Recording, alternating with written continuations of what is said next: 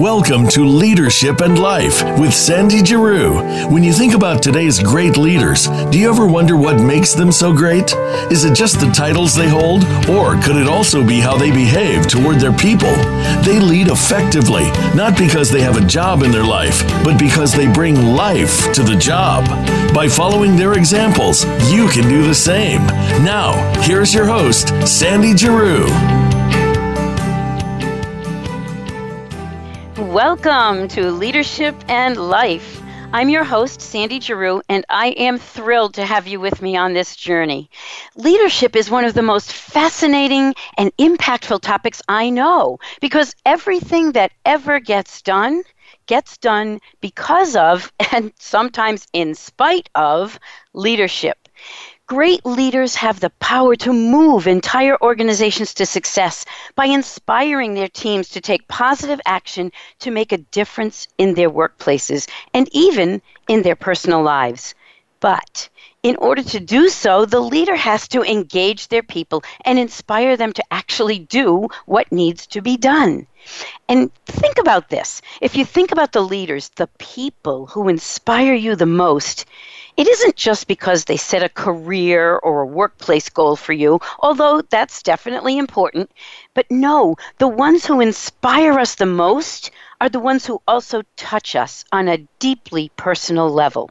They take a personal interest in our success.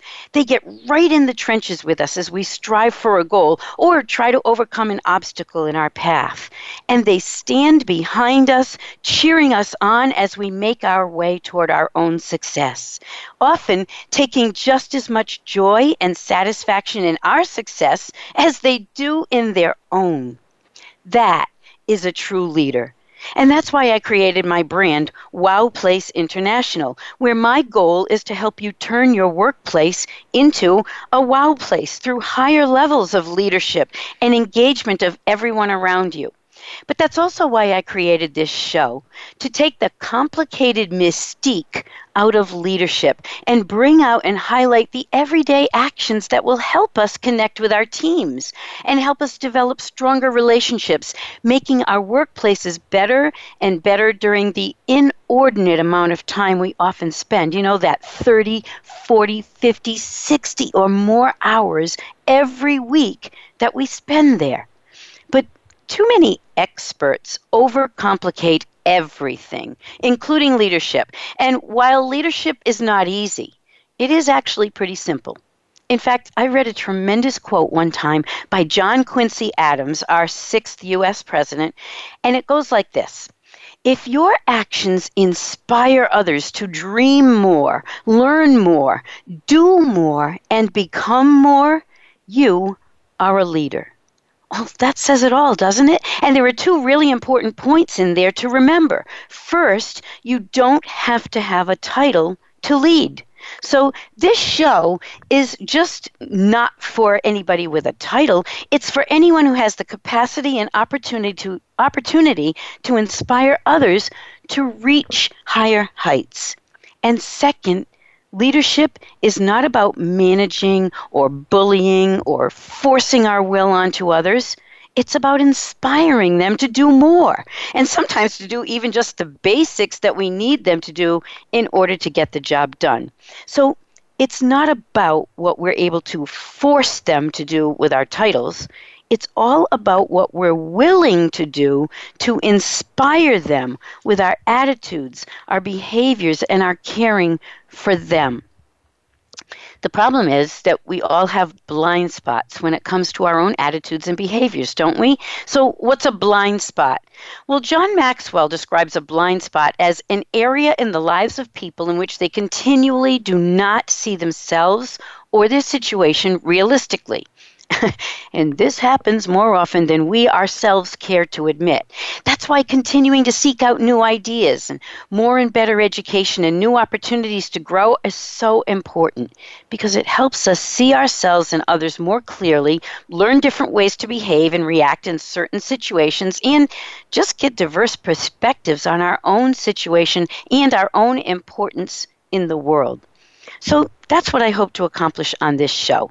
Each week, I'll be sharing proven and effective leadership principles, mindsets, and habits within the framework of a system that I've developed called the Wow Place Rules. It actually offers you a structure to follow so you can recognize and overcome your blind spots and create the kind of culture where people want to engage and contribute. And from time to time, I'll also have guests on my show who will share their stories and offer tips that work for them.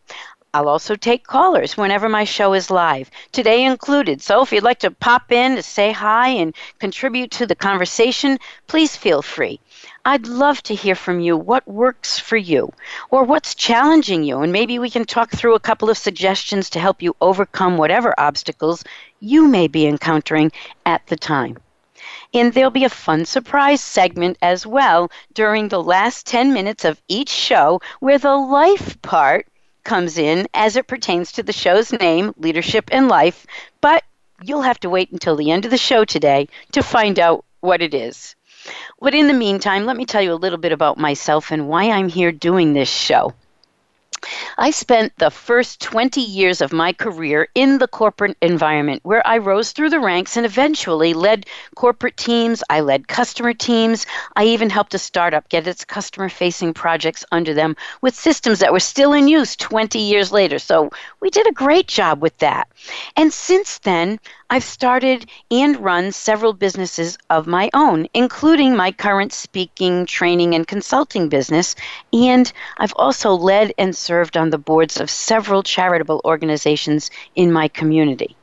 And through it all, I've watched and studied not just what motivates others, but what engages and impresses them to such a level that they say, wow.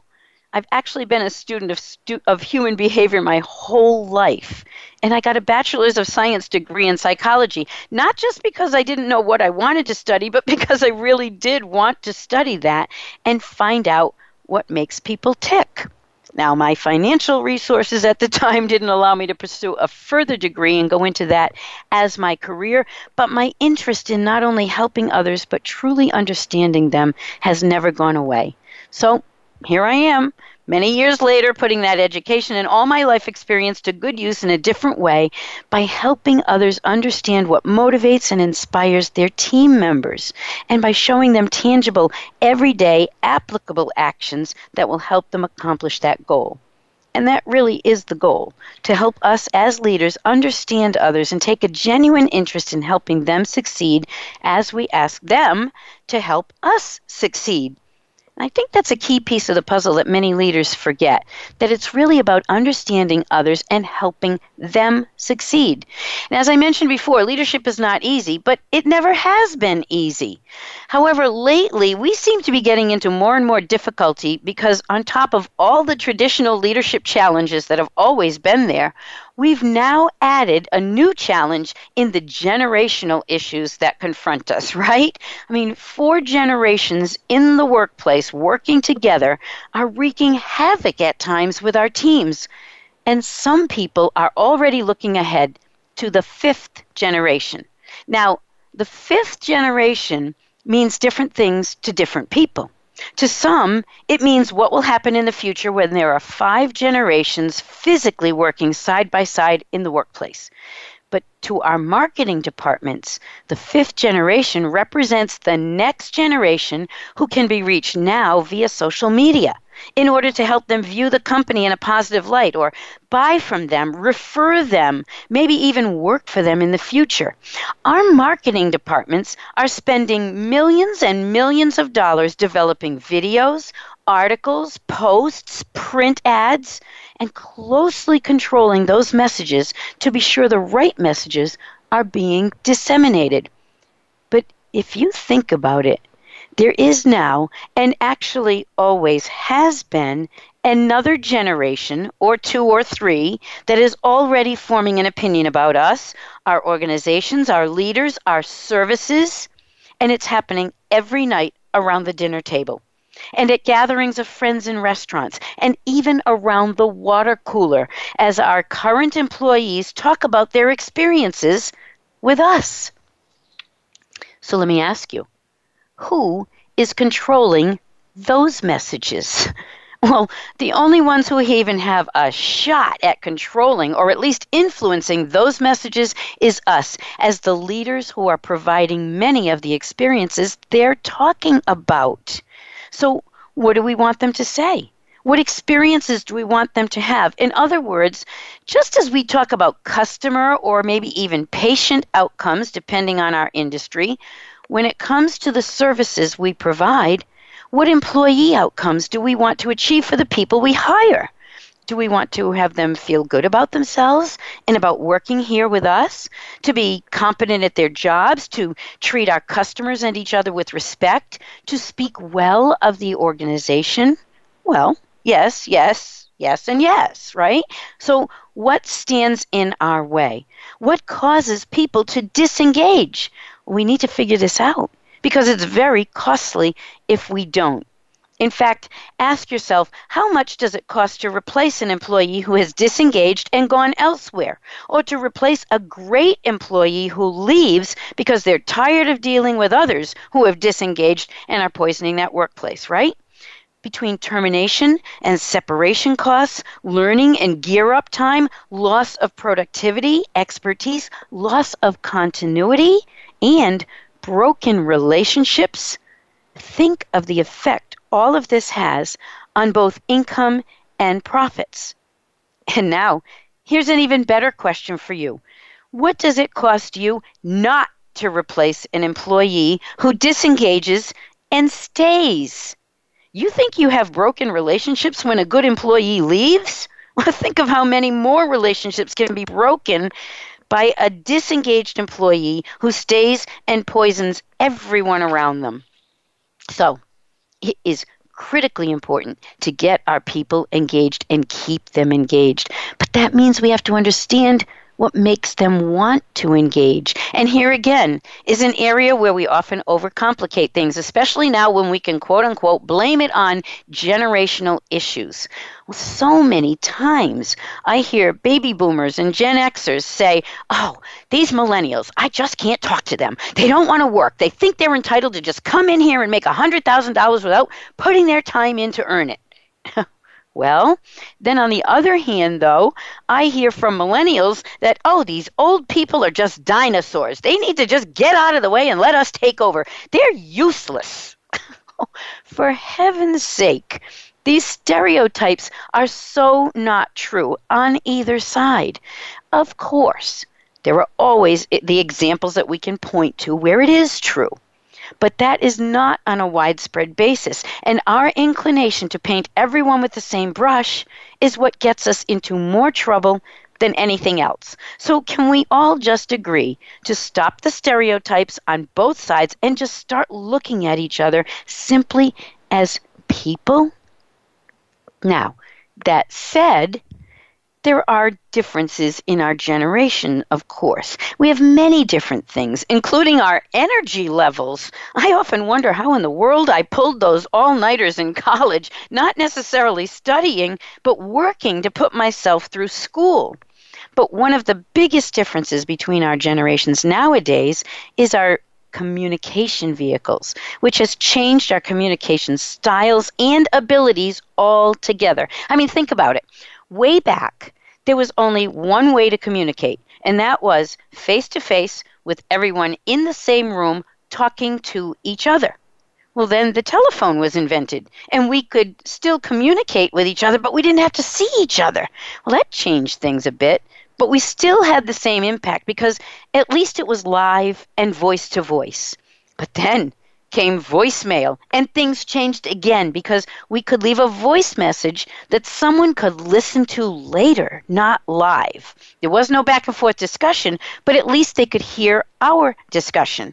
And then that progressed to faxes, where we could leave written or typed messages for people, and they could read them miles away whenever they wanted. Now, fast forward to the age of the internet, when there is no voice, there is no paper. There's just a digital message that shows up as an email on someone else's computer miles and miles away. And then we come to texting, where a digital message shows up on someone's phone And then we come full circle because everyone is often back together in the same room, but they're just not talking to each other. They're texting each other. I just love that commercial that was out a few years ago where it showed a group of friends all watching the same movie and texting each other about how great it was. And, oh, did you see that? Here's what was happening. And then the camera pans out and you see they're all in the same room. Some on the same couch. Crazy. But that is one of the biggest differences between us now, our communication preferences and styles and vehicles. But the thing to remember, though, is that none of that changes who we really are at heart. We are people. We are human beings, and we all want the same three things from other people. You know, there are three things that I'm going to tell you about when we come back from break that we all want from each other, but the fact is that unless we remember that we're all humans at heart, we all want to connect with each other. I mean, you see everybody in every single generation still reaching out to each other, still looking for that personal connection. In fact, it's showing up in our business places in ways we could never even imagine. Talk about marketing. We used to be able to do a lot of outbound marketing, and then we'd be able to put our advertisements on TV and radio, and we'd be able to have them everywhere. But now, what's happening? People want to connect with other people that they know, like, and trust so much that they are completely ignoring the things that we're putting out as the business owners because they don't necessarily trust that it's the truth. They've been burned too much in the past by what they thought was true. We all hear about the fake news, and we can apply that to fake advertising as well. No, now what they want to hear is a complete and total trusted person, often from their generation, who has experienced that kind of service or that service from that company. They want the recommendations. Do you know that over 70% of people will check out recommendations, evaluations, testimonials, etc. on websites before they'll try someone or something new? So that tells us the human connection is still there. The trust is still there. It has just transferred, though, from being able to listen to what a company has to say, and now it's moved over to what the people who have experienced that company have to say. That is a totally new thing, and everybody is grappling with that. Not only our marketing departments trying to figure out how to connect with people through the social media because they know that's where a lot of it is, but in our workplaces. We all see people who are engaged in different things. And then when they don't engage in the thing that we want them to engage in, work, we ask ourselves, why? Why aren't they engaging? Why can't I get them to do what I need them to do? Well, again, we're overcomplicating it. And just as I mentioned a couple of minutes ago, there are three things that every single human being in the world wants. I'm going to share that with you when we come back from a short break so you can see just how easy it is to connect. So please stay tuned.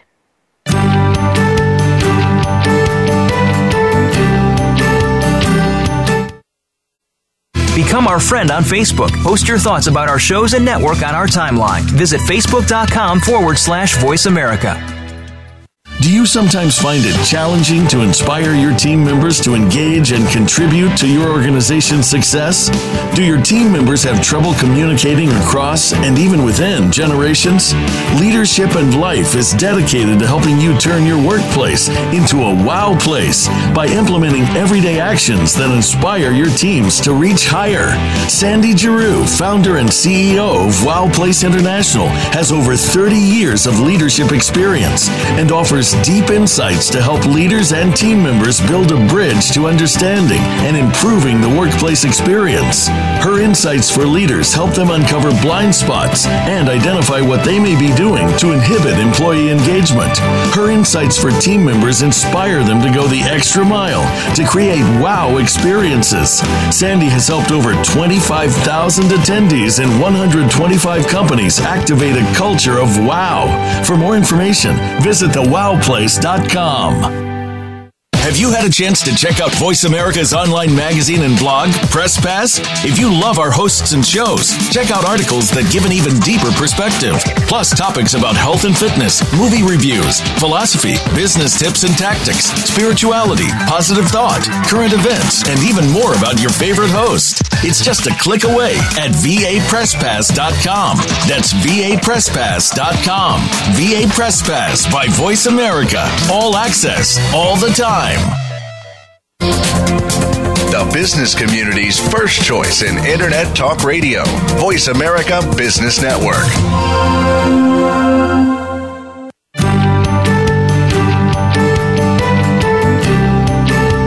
This is Leadership and Life. To reach Sandy Giroux or her guest today, please call 1-866-472-5790. That's 1-866-472-5790. You may also send an email to sandy@thewowplace.com. Now, back to Leadership and Life. Welcome back to Leadership in Life, the show where our aim is to help you turn your workplace into a wow place by creating exceptional experiences for everyone in your organization and in your life. Before the break, we were talking about the fact that no matter what generation we're from, we are all still human and all want the same three things from other people. Well, here's what they are. We all want to feel valued, appreciated, and listened to. That's all we want. Some of us want these things to a greater degree than others, as usual. But that's the way it's always been anyway, hasn't it? Haven't we always wanted to feel valued, appreciated, and listened to? And those communication vehicle differences and style differences are the things that are tripping us up. But if we just remember that it doesn't matter how we communicate with people, let's find out how they want to be communicated with and how often and into what depth of detail, then we can find out how to value them, how to show them they're appreciated, and how to show them that we're listening to what they have to say. Because after all, that's why we hire them, isn't it? We don't hire them so that they can be yes men and yes women and just say, oh, yes, boss, I can do that. No, it's all about what they can do to help make us better while we help make them better. I'd like to share a story with you of just how easy it is to engage every generation when you keep these things in mind. A friend of mine recently retired from his job, where he was a much beloved facilities manager with many locations spread out across a huge resort property. Now, his team was in charge of maintenance throughout the entire property. So every light bulb that needed changing, every repair that needed to be made, everything related to maintenance was his responsibility. Now, as a matter of necessity, his teams were growing younger and younger simply because they're the ones who could best keep up, especially in the heat of our Florida weather. Yes, I'm in sunny Orlando, Florida. And with many of the labor demands of that job in the heat, the workforce was getting younger. So he had a lot of millennial workers on his team. But he had no problem engaging his workforce and getting them to go to the wall for him. Even that millennial generation that has many baby boomers and Gen Xers finding it difficult to engage. Because this baby boomer manager talked to them.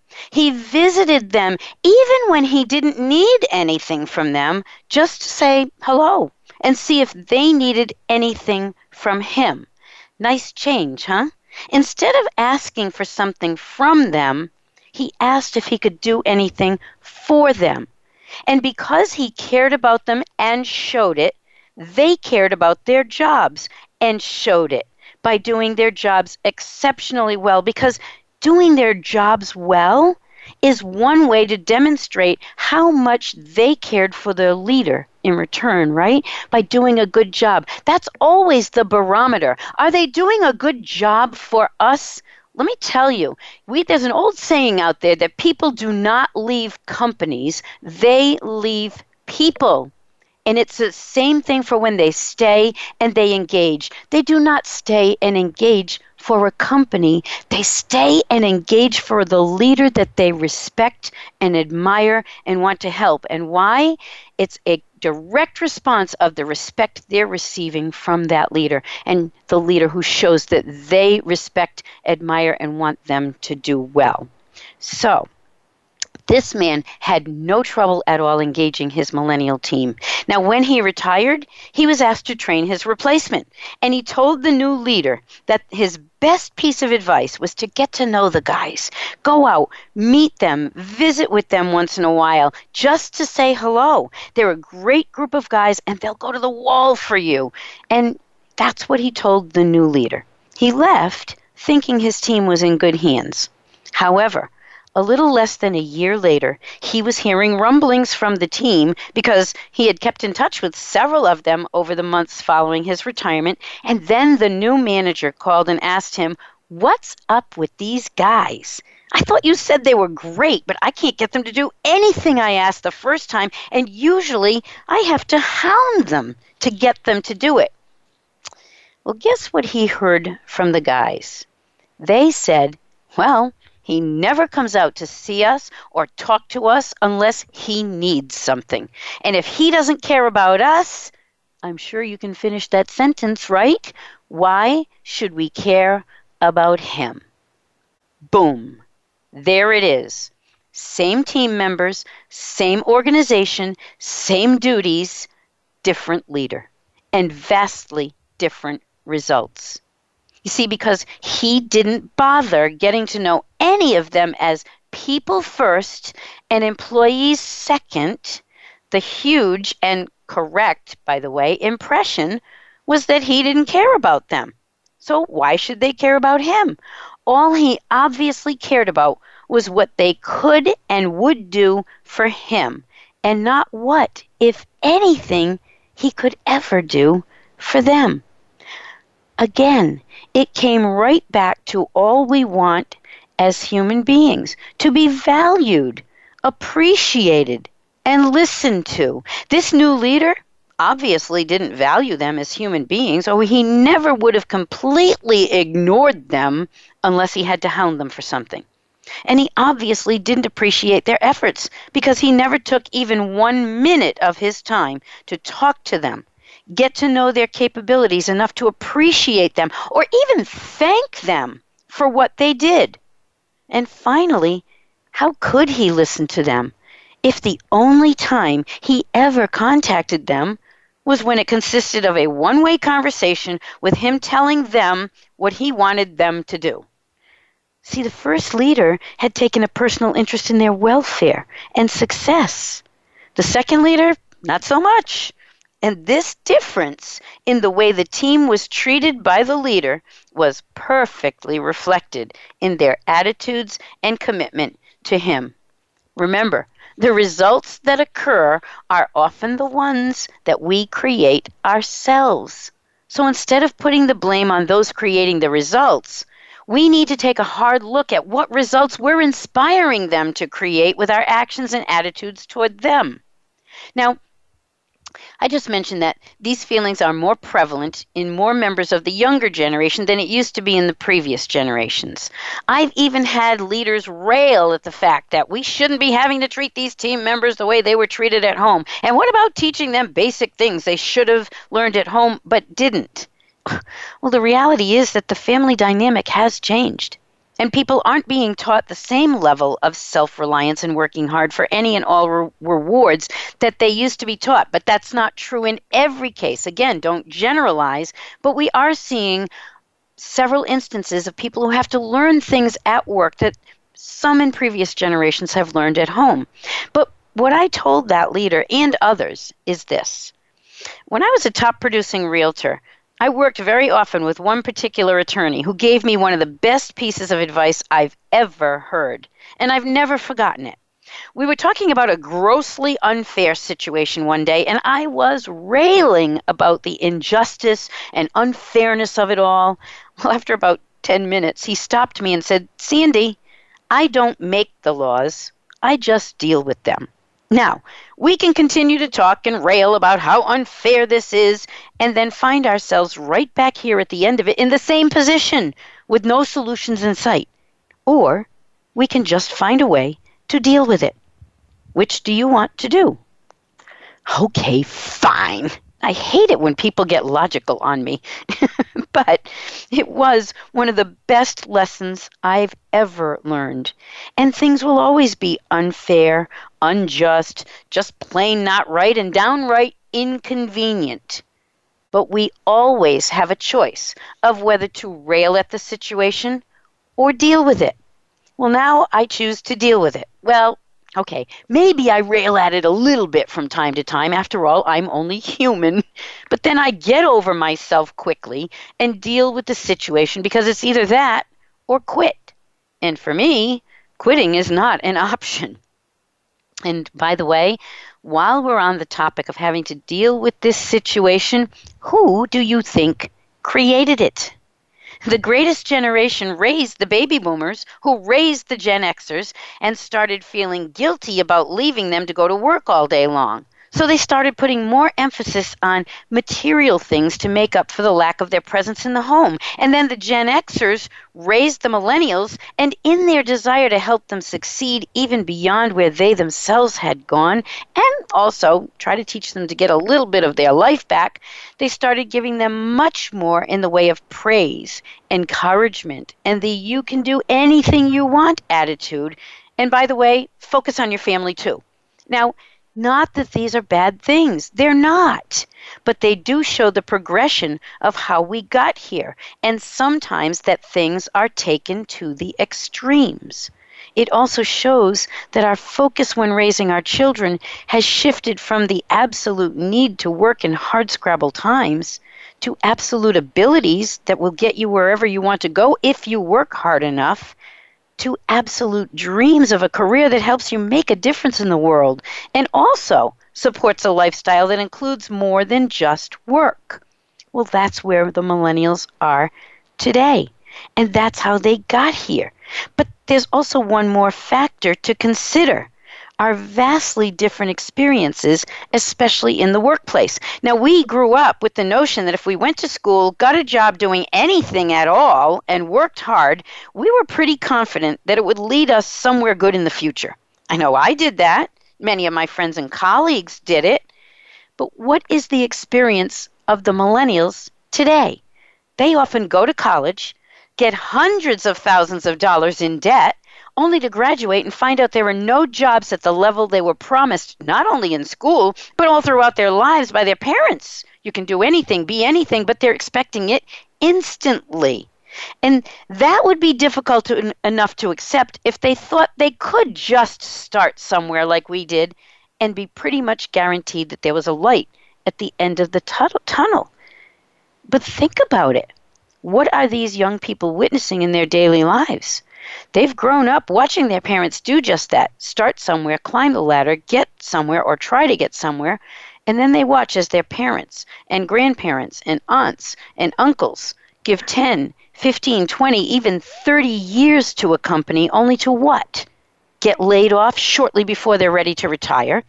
Or when new leadership comes into the company and changes direction, they just start getting rid of everybody, and they lose their jobs after all that hard work and loyalty they've given to that company. So millennials are seeing what looks like an appalling lack of loyalty and progress and reward for all of their anticipated years of hard work. Now, of course, maturity and years of experience tell us, those of us who are older, that this is not true in every company or even in most companies, but it's happening often enough that this is what the younger people are seeing on too widespread a scale, and they are tired of hearing people say, you need to start at the bottom and work your way up and spend 20 years less just like I did. They're not going to wait 20 years. They've seen 10-year-old opera singers and 15-year-old millionaires who start businesses in their garages and get somewhere young. They know they have something to contribute. But again, not all of them think they're going to make $100,000 to start with, but they do want to know, where am I going? How far can I go with this company and with you? And will you help me build a life, a career, a skill set, something, rather than just asking me to give to you and not know where I'm going in return?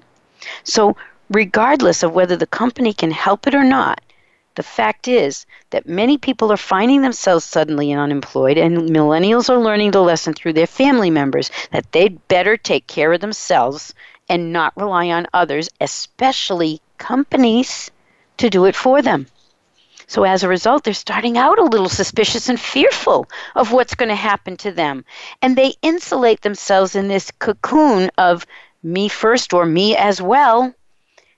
And then what happens is it looks like a lack of engagement, and that's the very thing that causes them to not have a future at good companies. So they're assuming the worst, the companies are assuming they're lazy, and it's a whole big assumption game that needs to stop. Just find out what they want, what they need, what are their goals, their aspirations. Treat them as people first. See, if we're the true leaders we claim to be and want to be, we must understand the emotional state of our young people who can't be blamed for wanting to also take care of themselves while they're helping their company succeed. And we can deal with this reality and groom them and our organizations for future success. I mean, after all, it's not just younger workers who will benefit from this. It's also our companies and our older workers. Many companies are panicking now because they're looking at their succession plans and realizing they don't have enough leaders in the pipeline to keep the company healthy and growing. But recognizing great talent and grooming that talent from within is crucial for your growth. Who's going to take over when your older workers do decide to retire? Or when you open a new branch office or another location and you need leaders there? Do you really want to be forced to try to hire from outside the company all the time and teach them absolutely everything when there could be great talent within your own company who already know your policies and procedures but just need a little grooming in the leadership area? And guess what? It's many of the baby boomers themselves who are holding things up because they're afraid of being replaced before they're ready to retire. So they resist and complain and stifle progress in an effort to protect their jobs. That's why it's up to us as leaders to let them know that they are safe and that they have a job with us for as long as they are effective and productive and want that job. In other words, as long as they're engaged in helping the organization succeed as well. In fact, that is Wow Place rule number 1. A Wow Place is safe. Now, we'll be talking more about how this rule and all the others apply in our workplaces in the coming weeks. But the biggest thing to remember right now is that if you want to succeed in the future, you need to start laying the groundwork for that success now.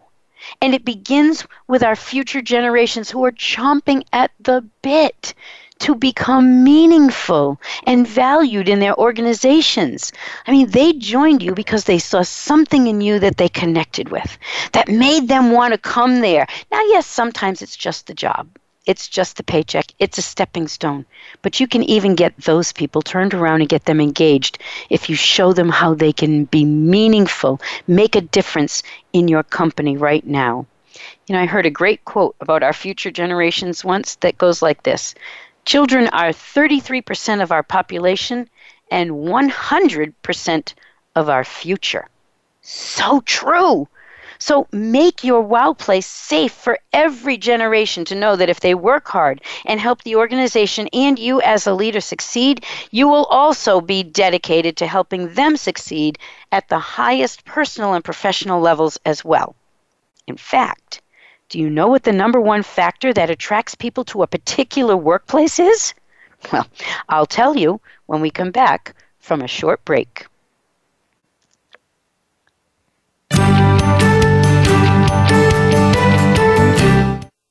Think you've seen everything there is to see in online television? Let us surprise you. Visit voiceamerica.tv today for sports, health, business, and more on demand 24/7.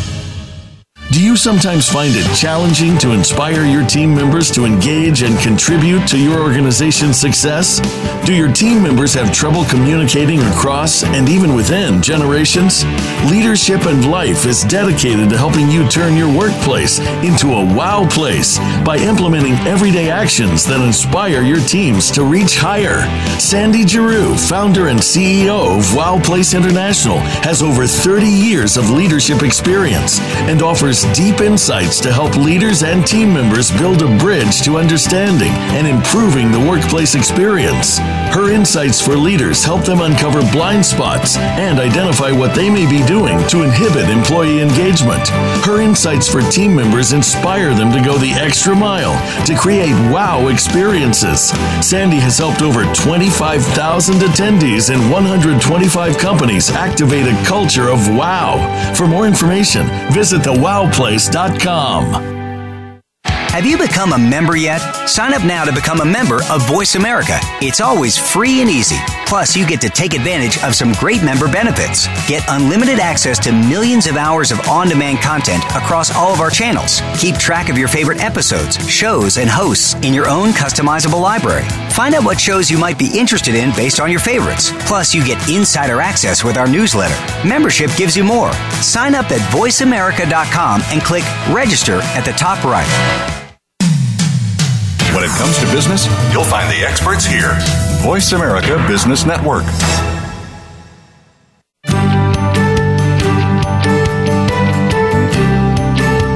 This is Leadership and Life. To reach Sandy Giroux or her guest today, please call 1-866-472-5790. That's 1-866-472-5790. You may also send an email to sandy@thewowplace.com. Now, back to Leadership and Life. And we're back. I'm Sandy Giroux, and before the break, I promised to reveal the number one factor that attracts people to a particular workplace. Have you been thinking about what you think it is? Well, here it is. It's the opportunity to develop a career path. Now, this absolutely reflects our team members' desire to take care of themselves and their careers while they're also taking care of us. It's funny, what I hear many times is that leaders are trepidatious about investing in their people and giving them training and coaching, especially at certain levels. They'll do the basic training that they feel must be done for the job, but anything over and above is considered unnecessary and often a waste of money.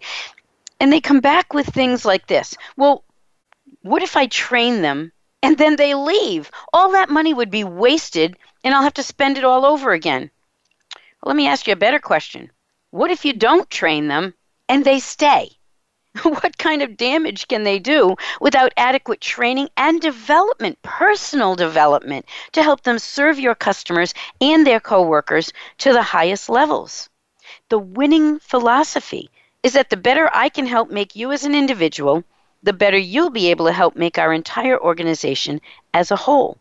Customers will be served better, sales will increase due to repeat business and word-of-mouth referrals, products will be made at a higher quality, and the workplace will be a more inspiring place to work, which will help you, in turn, attract and retain top talent.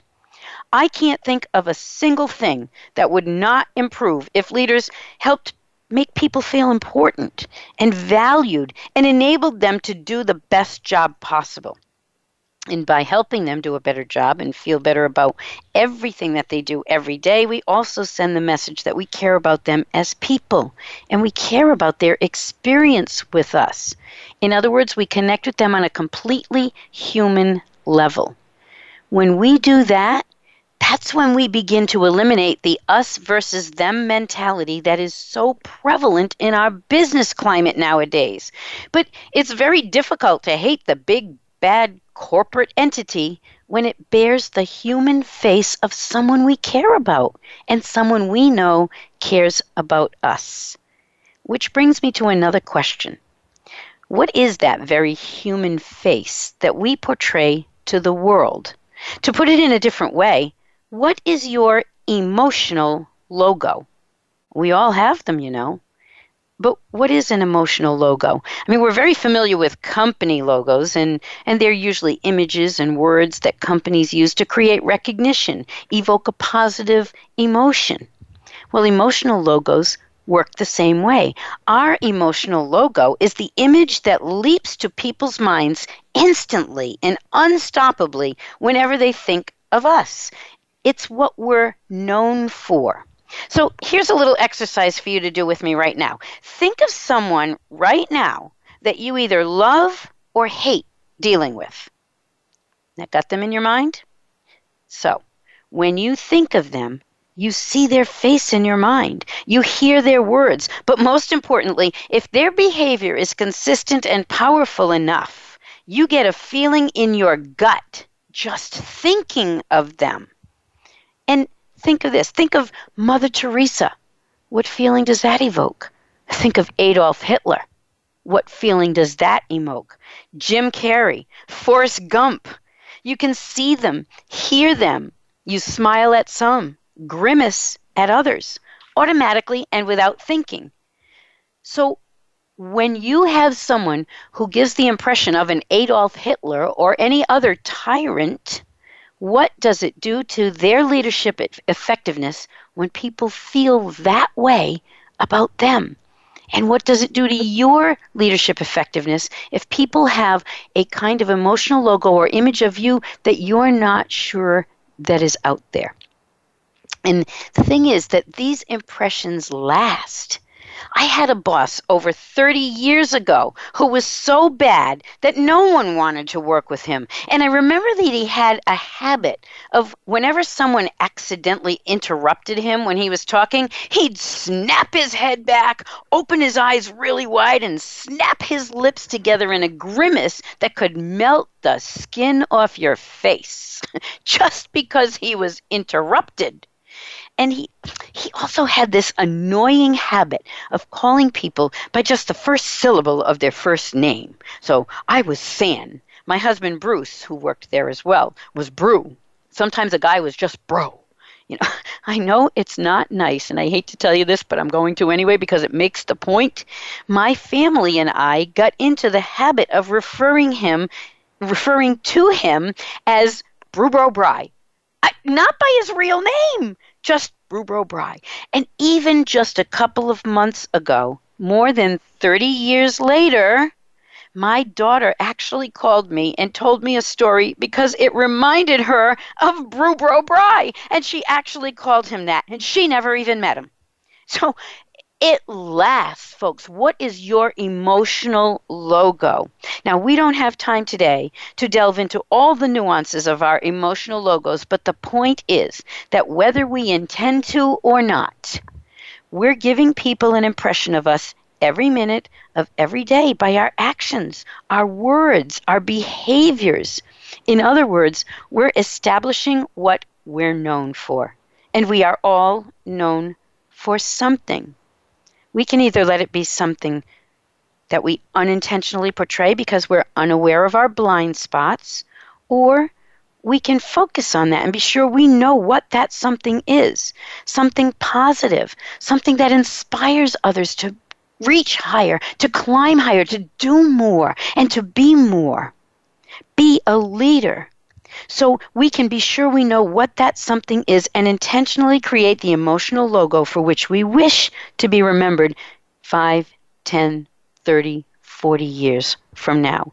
It all comes down to caring about others as much as we care about ourselves.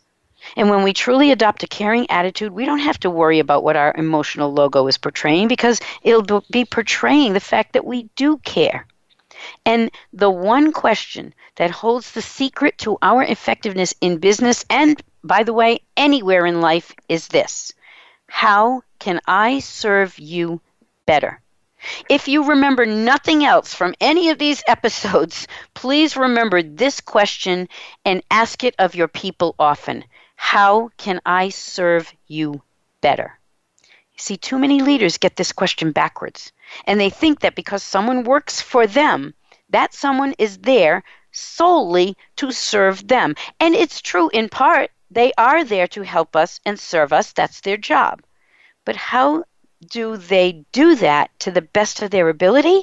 It's by us serving them and making sure they have everything that they need to be successful in their jobs. They have the tools, the knowledge, the training, the coaching, the access to someone who can answer questions. After all, why are most companies created? It's because someone had an idea that would help others, their intended customers, and they created an entire business around that one idea. And when we're hired or promoted, we expected to be able to do our jobs, right? And serve our customers by being given the tools and knowledge from those who hired us to succeed in our jobs. Therefore, it's up to us, once we get into a position of leadership and authority, to not forget that and to serve our people to the best of our ability, allowing and inspiring to do their jobs with pride. The point is, if we don't serve as role models for higher service, how and why would our people ever care to do so? You want to know how to engage people?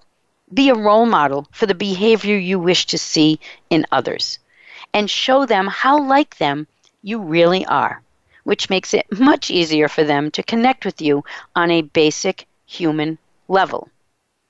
Speaking of which, the next segment of our show is the surprise I mentioned at the beginning, and it represents one of the most basic human characteristics we all have in common, and one of my favorite topics, food. That's because we all have to eat, right? And also because I'm 100% Italian. I know Giroux does not sound Italian. That's my French-Canadian husband's last name. But my maiden name is Pettorelli. And if that's not Italian, I don't know what is. Now, some folks follow the basic tenet that we eat to live. But as a full-blooded Italian, I feel it is my obligation and duty to follow its companion philosophy, so I live to eat. I love to cook and I love to eat. And so do most people I know. The fact is that no matter what our heritage is, when we talk about food, we connect with others on such a basic emotional level that it creates an instant bond. Food is an essential part of almost everything we do, from our work meetings to our daily gatherings to our cherished family traditions.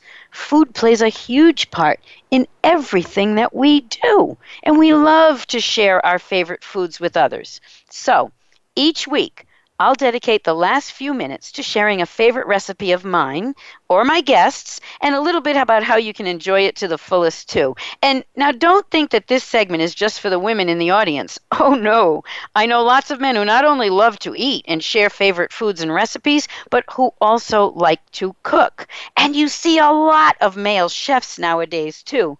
In fact, this trend is so prevalent that when I lived in Rhode Island years ago, my husband Bruce and I had so many friends where the man in the couple cooked, but the woman didn't, that Bruce turned to me one day and said, "Sandy, I'm starting to feel like less of a man because I can't cook." Too funny. But it just goes to show how many men connect on this level as well. And to prove this point, my executive director of this show, Robert Ciolino, who is half Italian and half Cajun French, when we were talking about the show a couple of weeks ago, promised to send me some of his 100-year-old Cajun recipes that have been passed down from his ancestors who lived in the bayou. And one thing he told me is so hysterical, I have to share it with you now. He said that one of the recipes literally starts with, step 1, skin and dress your raccoon. Now, if I want to use it, I may have to update that recipe a bit and substitute raccoon with pork butt, but we'll be posting some of his recipes online once we get them cleaned up as well. In the meantime, I'll share with you one of my recipes that represents a basic must-have dish if you ever want to enjoy Italian food, and that's my tomato sauce, spaghetti sauce. By the way, many Italians don't call it sauce, they call it gravy. So if you hear an Italian say they want gravy, be sure you know which kind they're talking about, because it may not be brown or white, it may be red. But whenever you cook anything, you have to start with the best ingredients. And for me, this means Italian plum tomatoes. Now, there are many brands of plum tomatoes, but the absolute best ones are from the San Marzano region of Italy. And my favorite brand is Nina. Nina, tomatoes. Another really good brand is Cento.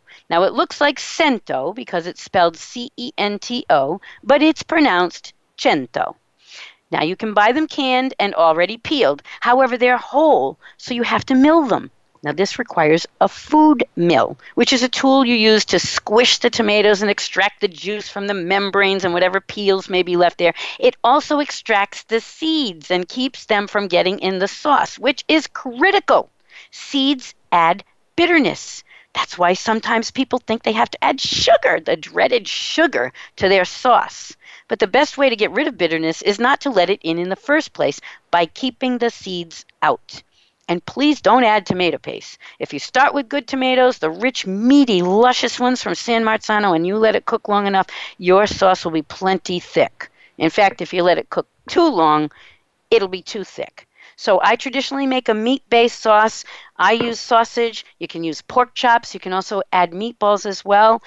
For me, the pork is what does it. But because I follow what Emeril Lagasse says, pork fat rules. Now, there are many kinds of sauce. My recipe is actually on my show page, so you can click on the link and get it there. That's the recipe I'm sharing this week, and you can tune in next week when I'll talk about another Italian recipe from my family. But right now, I'd like to bid you a fond farewell and thank you for being here today.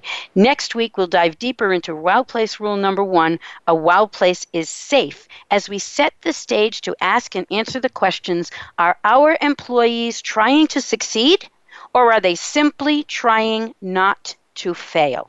There is a big difference between those two mindsets, and it all comes down right from the top. So please join me, Sandy Giroux, as we explore how to create the employee outcomes we desire by focusing on the question, how can I serve you better, and applying it to our workplace, one Wow Place rule at a time. See you on the next episode of Leadership and Life.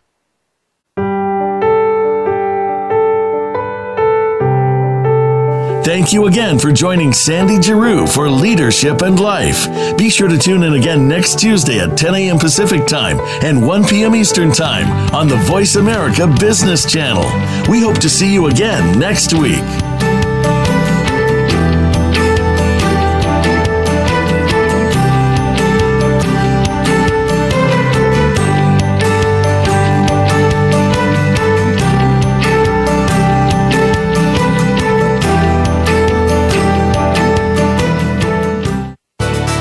Thanks again for listening to the preceding program.